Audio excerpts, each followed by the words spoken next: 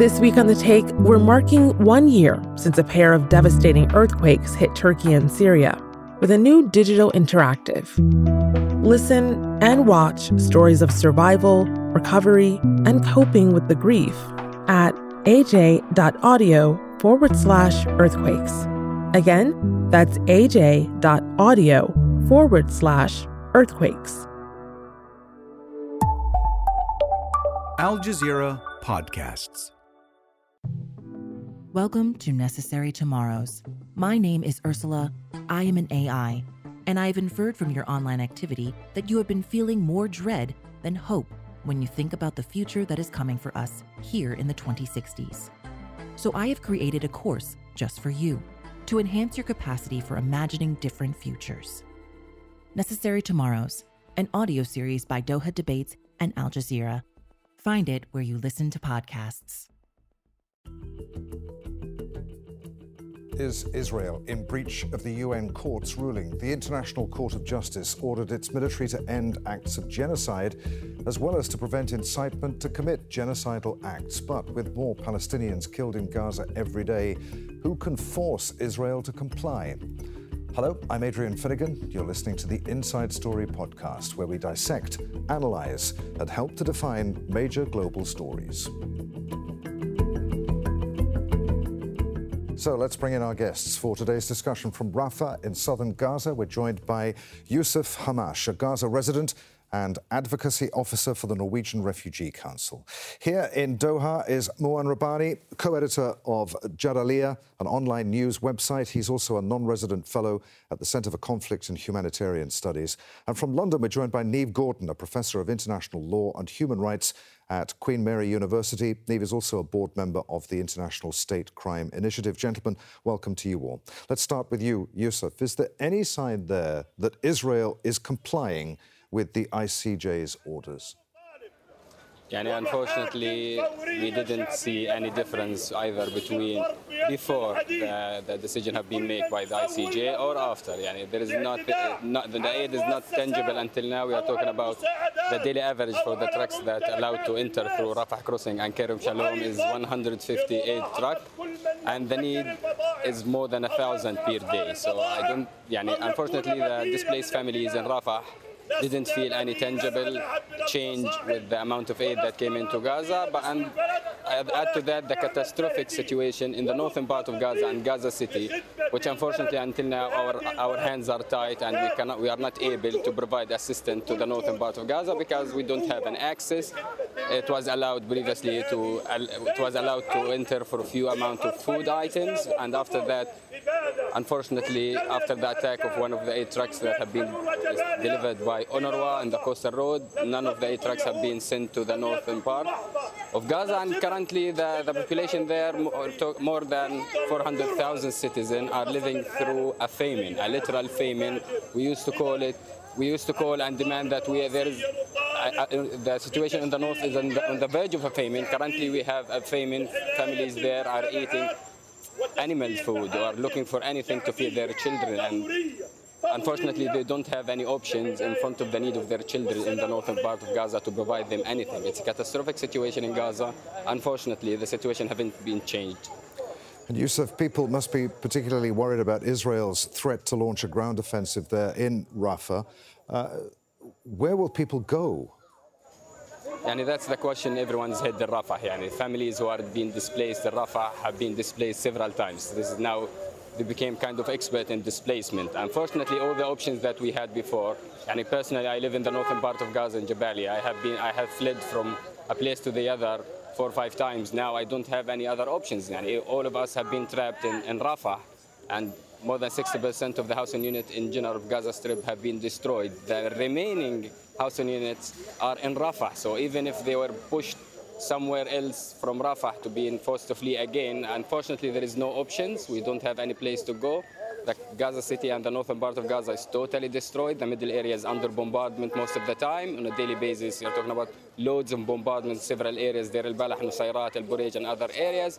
now we are trapped between the Israeli tanks and the Egyptian border from the other side. So even Rafah as a city doesn't have the capacity to manage the need of all of these amount of people who've been displaced in Rafah. More than 1,500,000 citizens in 55 square kilometers in Rafah currently, without any option or solution or any hope in the horizon for a solution for the situation. Moin Rabbani, what do you make of what you just heard there from Yusuf? Is Israel in breach of the UN court's ruling? Well, I would argue that it's more in breach of the ruling today than it was on the day that the ruling was issued. The nature and intensity of the Israeli onslaught on the Gaza Strip appears to be unchanged. What has changed is a geographical scope, which, as we've just heard, has now extended to Rafah and the southern Gaza Strip. I think the other change is that time is a factor. As we've just heard, what had been hunger and severe hunger a month ago is now an actual famine. We've also seen that Israel continues to block aid, continues to shoot up aid convoys, snipes at ambulances, killing their staff, and so on. So I really don't see any change in Israeli conduct, except for the worse. And with the additional factor of time, there's absolutely no reason that any judgment that was valid last month would not be at least equally valid today. We'll leave the legal argument to Niamh in just a moment, but politically, what can be done to force Israel to comply? Well, this is a decision, really, that is in the hands of Israel's Western sponsors, particularly the United States and the European Union. We had a statement today, I believe, from the White House indicating that the United States does not want to see any combat in Rafah over the period of Ramadan, which begins in around March 10th, because it's concerned about the regional repercussions.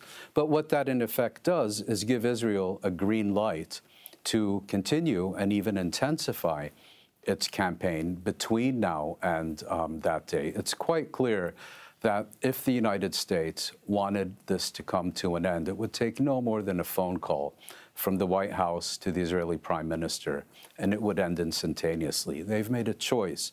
They have made a decision. They have an ideological commitment to Israel's campaign. They are supporting it without qualification or reservations. And the consequences are what we're seeing on the ground and what our guest in Rafah just informed us about. Niamh Gordon in London, is it possible from a legal standpoint to determine yet whether Israel is in breach of the orders issued by the ICJ, requiring it to take steps to protect Palestinians' rights and to cease all activities that could constitute genocide? I think it is possible to claim that Israel is in breach, but we are seeing that Israel is also preparing a legal defense. It's not, as the two first speakers have noted, it's not changing really its strategy on the ground, but it's actually instituting three notable interventions to create a defense. First, it's launching a series of investigation into particular incidents where it says maybe war crimes were carried out. We know that from the past that these investigations usually target soldiers and not commanders, and surely not political leaders. And if we look at 2014, after Israel killed over 2,000 Palestinians, only one investigation went through, and in it, 2 soldiers were found guilty of stealing $200. So I don't think these investigations are serious, but legally they're very important. We also see how Israel's attack on the United Nations Relief and Work Agency, and the idea behind this attack is also a legal idea. First, it wants to claim that much of the evidence provided by the South African application is not true. It was given by UN bodies, and like the UN, like UNRWA, they too could be some way aligned with quote unquote terrorists, and therefore we should not believe this evidence. And second, it's using its allegations against UNRWA to stop, or to not totally stop, but to kind of limit the humanitarian aid that's coming into the Gaza Strip, saying, hey, this is a terrorist organization. We need to look closer into what is being brought in. And third, we see that there's much less genocidal incitement in the Israeli media, but it's important to understand that the issue of intent is not only the utterance of the Israeli politicians and Israeli soldiers, but it is also the kind of actions that Israel's taking. And so there's also the question of circumstantial intent, namely, if Israel attacks Rafah, it will still be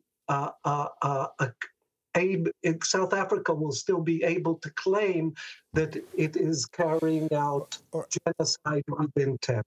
Niamh, just briefly, if you can, what legally then can be done at this stage to force Israel to comply? I mean, what are the implications here for the ICJ and its authority?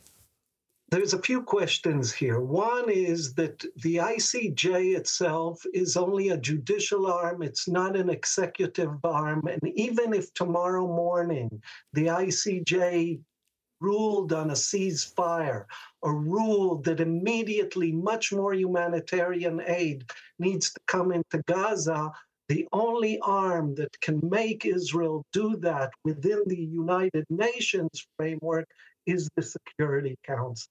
So the ICJ itself has no enforcement mechanism. It's the Security Council that has to rule and decide on enforcement mechanisms following an ICJ ruling. The South Africa can apply again to the ICJ and say, listen, the situation is getting worse. Israel's beginning its onslaught on Rafah. It's much more dangerous. Can you issue other measures, such as a full suspension of hostilities? Although I would say that the first initial 6 measures, the only way to comply by them is a suspension of hostilities, namely a ceasefire. OK. Yousef Hammash, picking up on what Niamh was saying there, you touched upon it in one of your first answers. Tell us more about the situation on aid to Gaza. Israel insists that it is enabling the entrance of humanitarian aid into Gaza and is, quote, facilitating the transfer of any amount of aid requested. The scope of incoming aid is only limited, it says, by the handling capabilities of the UN and other agencies in the Gaza Strip. You're saying, though, that there's been no improvement in the delivery and availability of aid, right? Yeah, unfortunately, if you look to the Egyptian side, you can see how many trucks are waiting just to be allowed to be entering. There is a huge problem with the supply chain itself in terms of aid. We usually assist and do our assessment to clarify the needs that we should cover urgently, and unfortunately, within the processing, providing the aid into Gaza, the needs usually change before we have the aid tangibles in our hand. Unfortunately, if you go again to the Egyptian side of the border, you will see that hundreds of trucks are waiting to be allowed to go into the process. That it's taking really long. The amount of trucks are not covering 10% of the need. Yeah, 150 trucks is the average per day, while we need to recover at least 1,000 trucks per day. As long as we didn't reach that number of trucks, of aid trucks into Gaza, we will still facing famine in the north, another catastrophic situation in the middle area, and another catastrophic situation in Rafah, because we are not able to do our role without having the aid.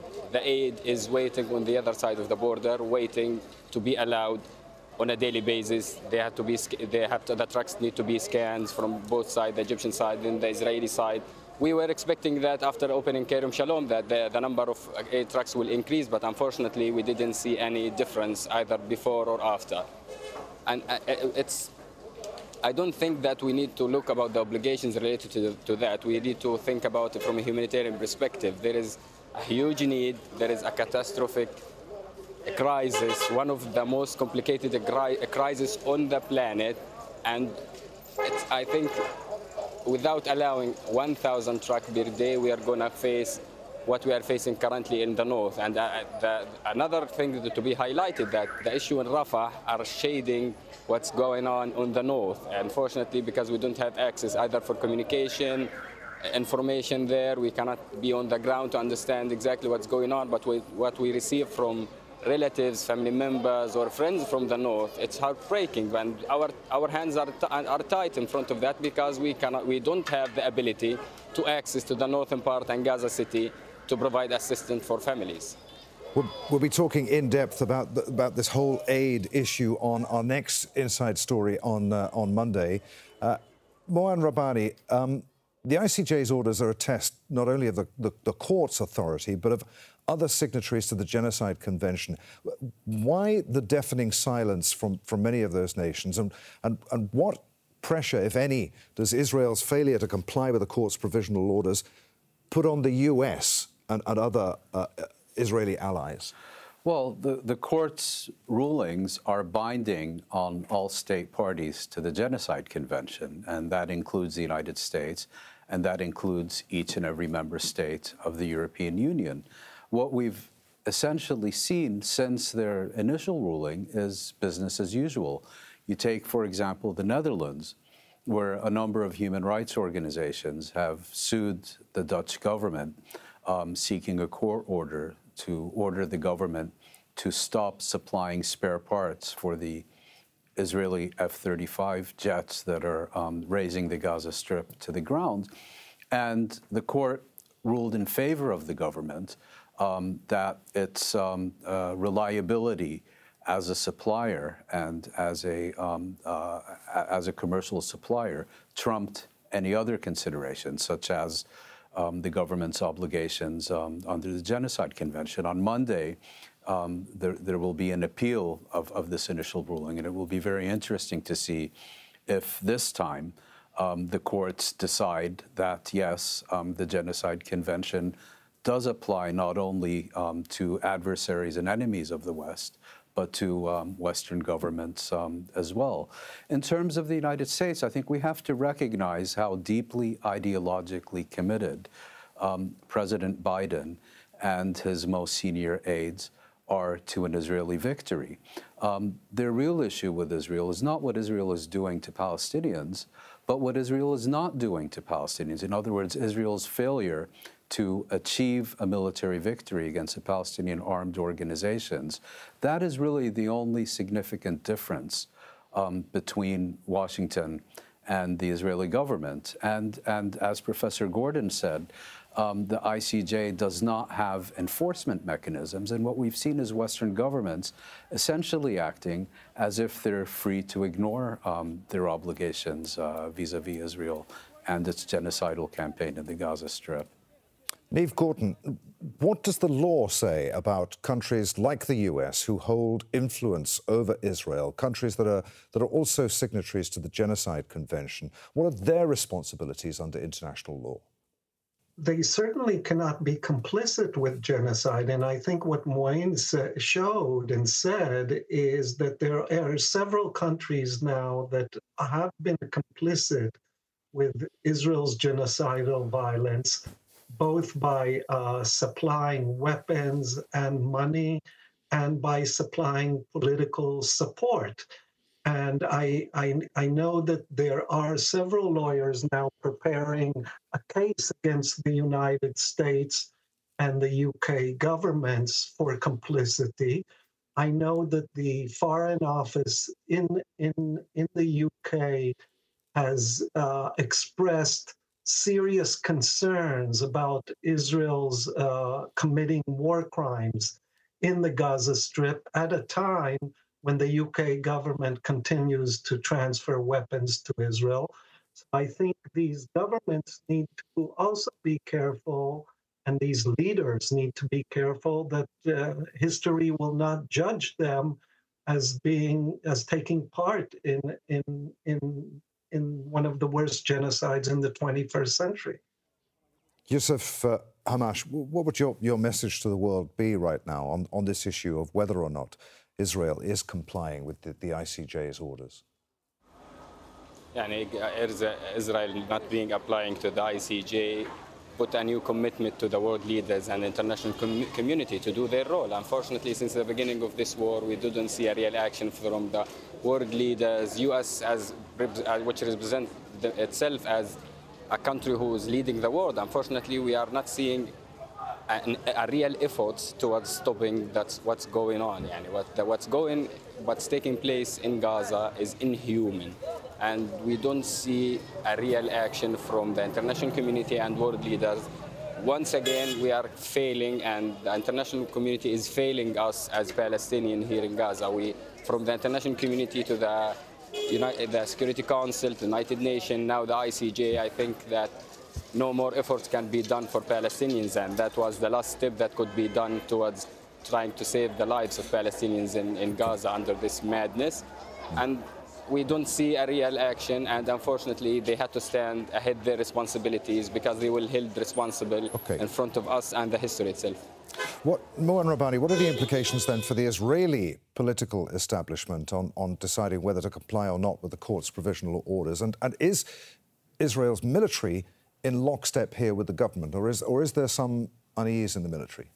I'm sure there's unease at the level of both political and military leadership, unease about being put under scrutiny, and I think unease at the tremendous moral and political loss that they've incurred by now being found to be plausibly committing genocide, particularly given that Israel is so reliant on the goodwill of Western public opinion, and that much of that support comes from the image of Israel as being somehow reparations for the Nazi Holocaust.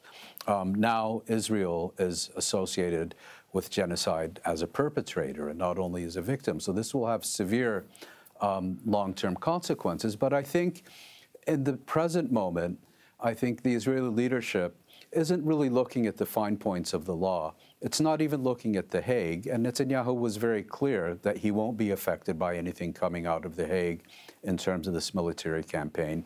He's looking at Washington, and he's looking at Brussels. Those are his political and, for that matter, legal terms of reference. And it will be on the basis of what emanates from those two capitals that he will decide what he will and will not do next. Niamh, do you want to pick up on what Mouin was saying there? Israel, of course, has a history of pushing the limits of international law. I wonder to what extent Israel's government is circumventing its own domestic legal system to justify its actions in Gaza. Well, we have not seen a substantial increase in humanitarian as demanded by the court. We have not seen a significant change in the repertoires of violence deployed in Gaza and a decrease in the killing of civilians. Indeed, I think we're seeing the same level of civilian death as we saw before the court ruling. So again, it's a contravention of the court. And we have not seen any indictments and even investigations of those inciting genocidal violence, again, as demanded by the court. So the Israeli government, I think, has decided that in many ways it is going to ignore the court. We do see the legal establishment, as I pointed out earlier, preparing a legal defense. But I think we also have to remember that Netanyahu has a personal interest to continue with this war on the Palestinian people, because he knows that the minute he will stop this war, then he will be under immense investigation, and the Israeli public will demand his resignation. So the only what is keeping Netanyahu actually in power is the war. And therefore, he's saying, as I think Mouin Rabbani said before, that despite what the international community said, despite what the court said, despite even what the President of the United States has said, he's going on and instructing the military to go into Rafah. And so I think there's now a kind of clash between a certain legal establishment within Israel that still respects the idea of the ICJ and the political and military leadership in the country. All right. There, gentlemen, I'm afraid we're going to have to end it. Many thanks to you all, Yousef Hamash, Mouin Rabbani, and Niamh Gordon. This episode was produced by Mohammed El Aichi, Sarah Gill, Veronica Pedrosa, and Gemma Harries. Studio sound was by Yasir Rahmani. The program is edited by George Joseph, Zainab Bada, and Joda Frias. Be sure to subscribe to the Inside Story podcast to catch every episode. And thanks for listening. Tune in again on Monday for our next edition.